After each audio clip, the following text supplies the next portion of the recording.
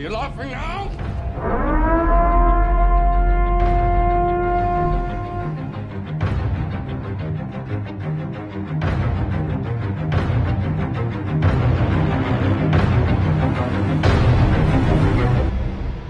All right. My beater's on, my coffee's full. I'm ready to rock and roll. Welcome to episode 14 of Embrace the Suck, the only official, licensed, sanctioned, Thunderdome-dodging podcast of APG, bringing you 2 cents worth of free perspective on the heavy-hitting lifestyle. I'm your host, Bill Hart, coming to you almost live from the Western Hemisphere, where in almost every major city, on streets and in homes, on every media platform, highly emotional decisions are being made. Now, before I give you what you've got coming, let's get a quick beard update. Rapidly approaching 3 months since Beard Reset Day, and I'm pleased to report that my present appearance loosely resembles that of a junior Islamic cleric. So I can't quite issue the big religious findings, but I could certainly do call to prayer at 3 in the morning. Make sure you're ready. So I had looked around at, when I'm coming up with, hey, what do I look like, this time around? And I look at some things, beard, what kind of a beard? And I see this thing, beard struggle.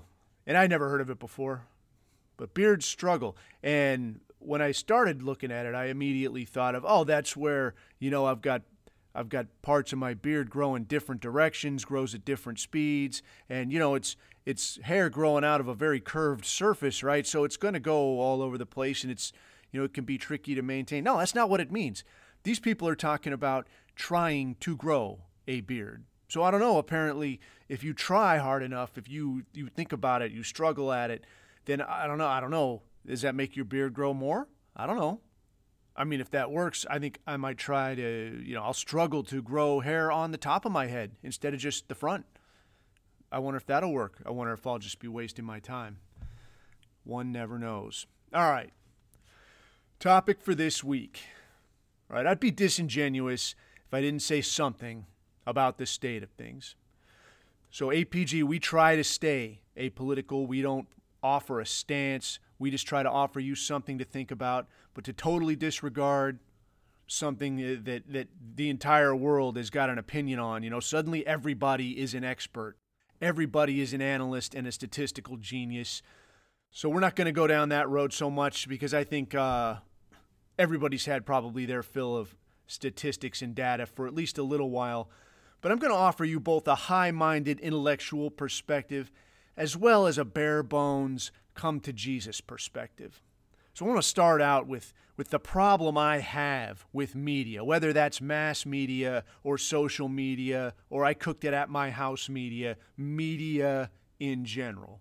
So the idea of media initially was to bring us closer together, right? To let people know what's going on. What are the relevant things that I need to know about, right? So in the day, that could have been the town crier or somebody posting a notice around town, letting you know what's happening in the world, what's happening in the city.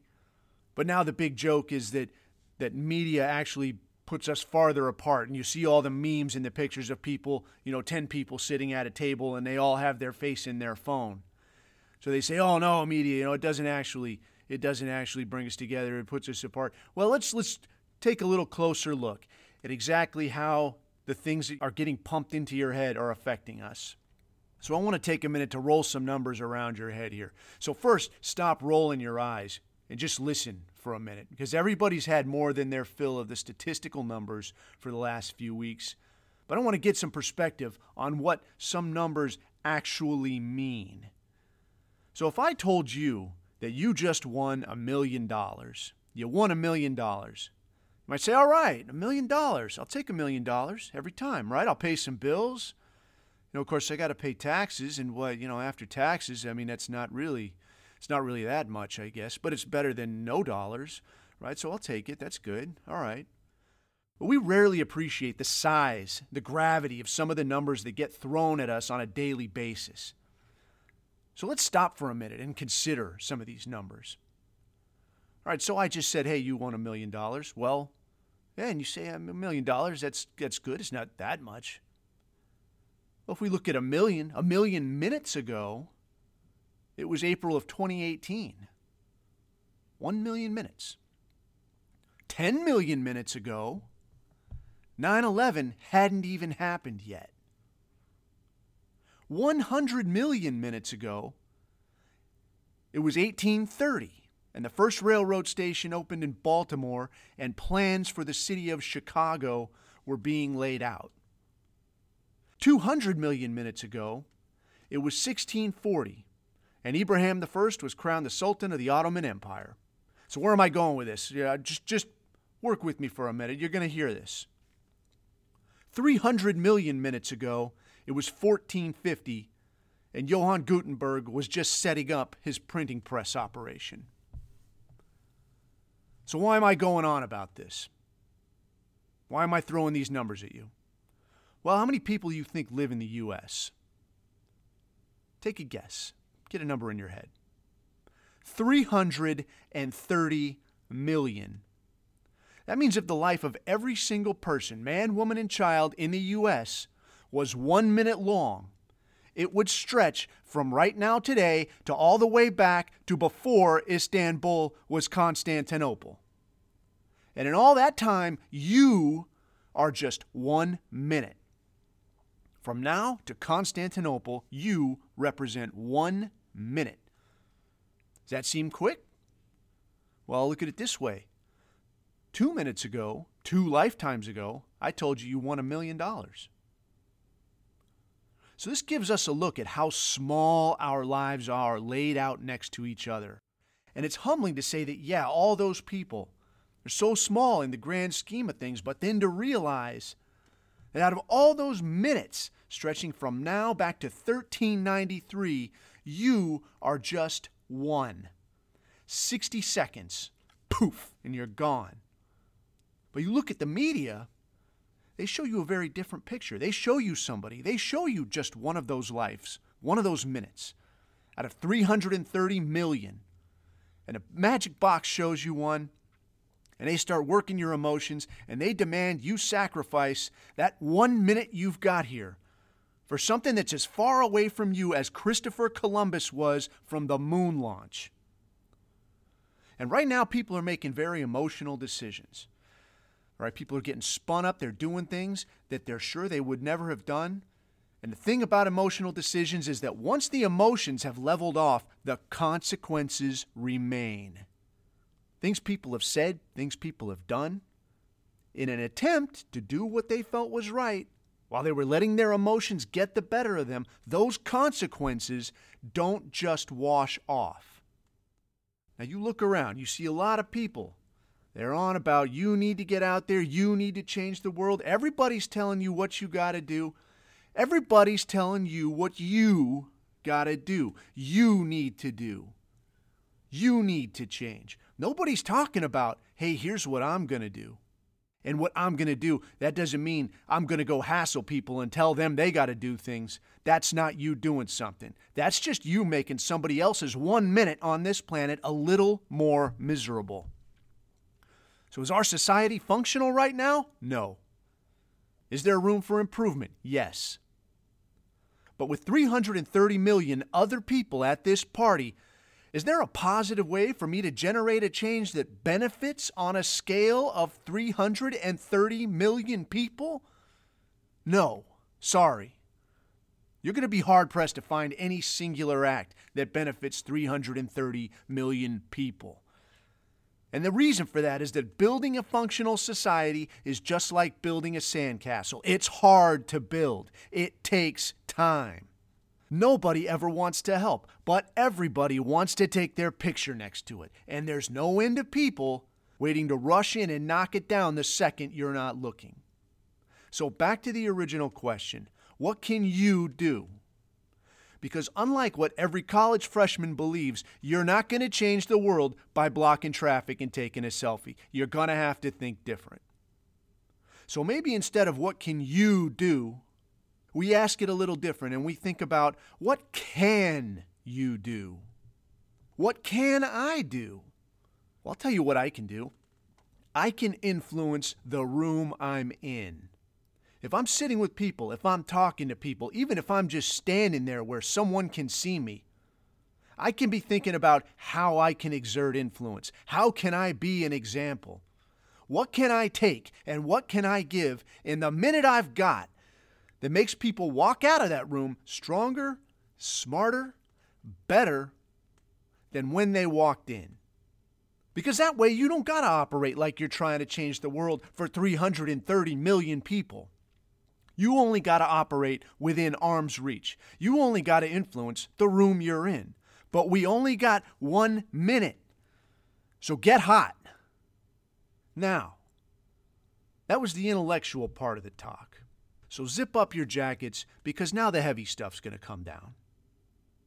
If you got small kids, maybe you send them out of the room a little bit. If you think you might get a little squeamish, maybe you just stop listening here. You got some things to roll around in your head. You can go on with your day. For everybody else, I mentioned a sandcastle. Building anything, building a society, building a relationship, any of these things is like a sandcastle. It has to be maintained. If you're not there to tend it, it will disappear. It will become like the rest of the beach. It will be washed away. It will be like it never happened. So right now, we're looking at mass chaos and destruction in over 140 cities in this country. And this is after people have been out of work for months. People in 140 cities looking to get back to work, get some money coming in, but they can't because somebody burned their job down, burned their city down in some cases. And people say, yeah, but. And then they go on to explain why stomping on a huge chunk of the other 330 million people that they're sharing time with who already are having a hard time was the right thing to do because the magic box told you about this incident that set you off. And then even when being confronted with the fact that emotional decisions are being made, decisions to do things that cannot be taken back, decisions that are destroying civilization, there are people doubling down and they say that they want police disbanded altogether. They say they want the people responsible, whether they do a good job or not, for maintaining law and order to go away. So let me say this as simply as I can. I've already been where you're trying to go. You don't want to go there. When I was in Iraq in 2007, I was at this guy's farmhouse at about 3 a.m. And we were in a small town called Abu Bali. So we worked out of a town called Habaniya, and it's along the Euphrates River, and it's between, like a small farming community between Fallujah and Ramadi. So as the operators in each of these towns start really bringing the heat, all these guys are honestly just gangsters, thugs, murderers. They get pushed out to the middle of nowhere. So this town, Abu Bali, this is where a lot of them were hiding out. So we helicopter into this place, get dropped off, and we're flying over the desert. And now we see the town in the distance, and we're approaching, and the lights are on. And then we see a flare go up. We see one flare go up, and every light in the town goes out. So this tells us one of two things. One, either the entire town is against us, or two, somebody in town is against us and is in control of everybody else in the town. So we go and we find a good-sized building where we'll be able to get up on the roof the next day and take a look at what goes on. And we get there in the middle of the night. It's like 3 a.m. And I'm sitting with this guy. And he's forthcoming.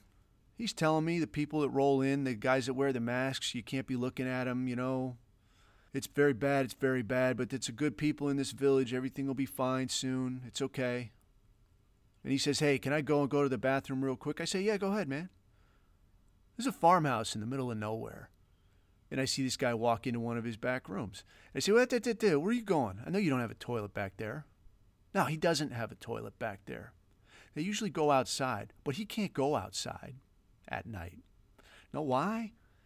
Because the people that have rolled in and taken over this little town, they'll cut your head off if they catch you outside at night. He says, I don't want to get my head cut off. Because that's what happened to his neighbor. His neighbor went outside to take a leak, and his neighbor got his head cut off, got it left on the hood of his car. You don't want to have that conversation. I've heard kids screaming when they're in a room when an explosive breach goes off. I don't want to hear that again. I've seen what a power drill can do to a shoulder blade. I know what bad people will do to decent people when they're not looking. You think you got injustice now? You think people are getting treated wrong now? You think there's divisiveness? You're setting yourself up for the most abusive existence you can imagine. And the worst part is that the people yelling the loudest for it are the ones that are going to suffer the most. You want to feel bad for somebody? You look at a teenage girl who's beat black and blue because she doesn't want to be a prostitute. Have you seen that? I've seen it. Have you seen a 5-year-old kid walking the streets at 2, 3 in the morning selling chewing gum so his family can stay alive? Have you seen that? I've seen it. I've been to these places. I know how to survive these places. And I don't want to go back. Nobody who's been there wants to go back. And that should be an indicator to you. When you hear people talk who have the same experiences and they're all saying the same thing, that should be a big warning light to you that maybe you're going down a road that you don't necessarily want to be on. Because what you're angling for isn't anything like what you're envisioning. Nothing is funny. Nothing is easy. Nothing is dignified. And the only change of pace you can expect is when life goes from monotonous to sheer terror every other day or so. You don't want it. So that's what I'm going to leave you with today. Think about what you actually want, and then think about what you can actually do. Not for 330 million people, but for you.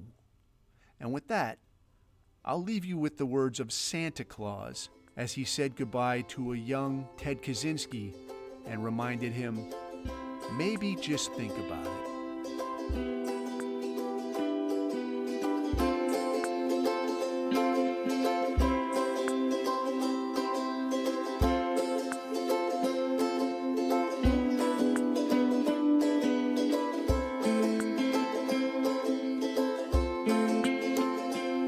Smart, capable, and most importantly, I'm free in all the ways that you are not.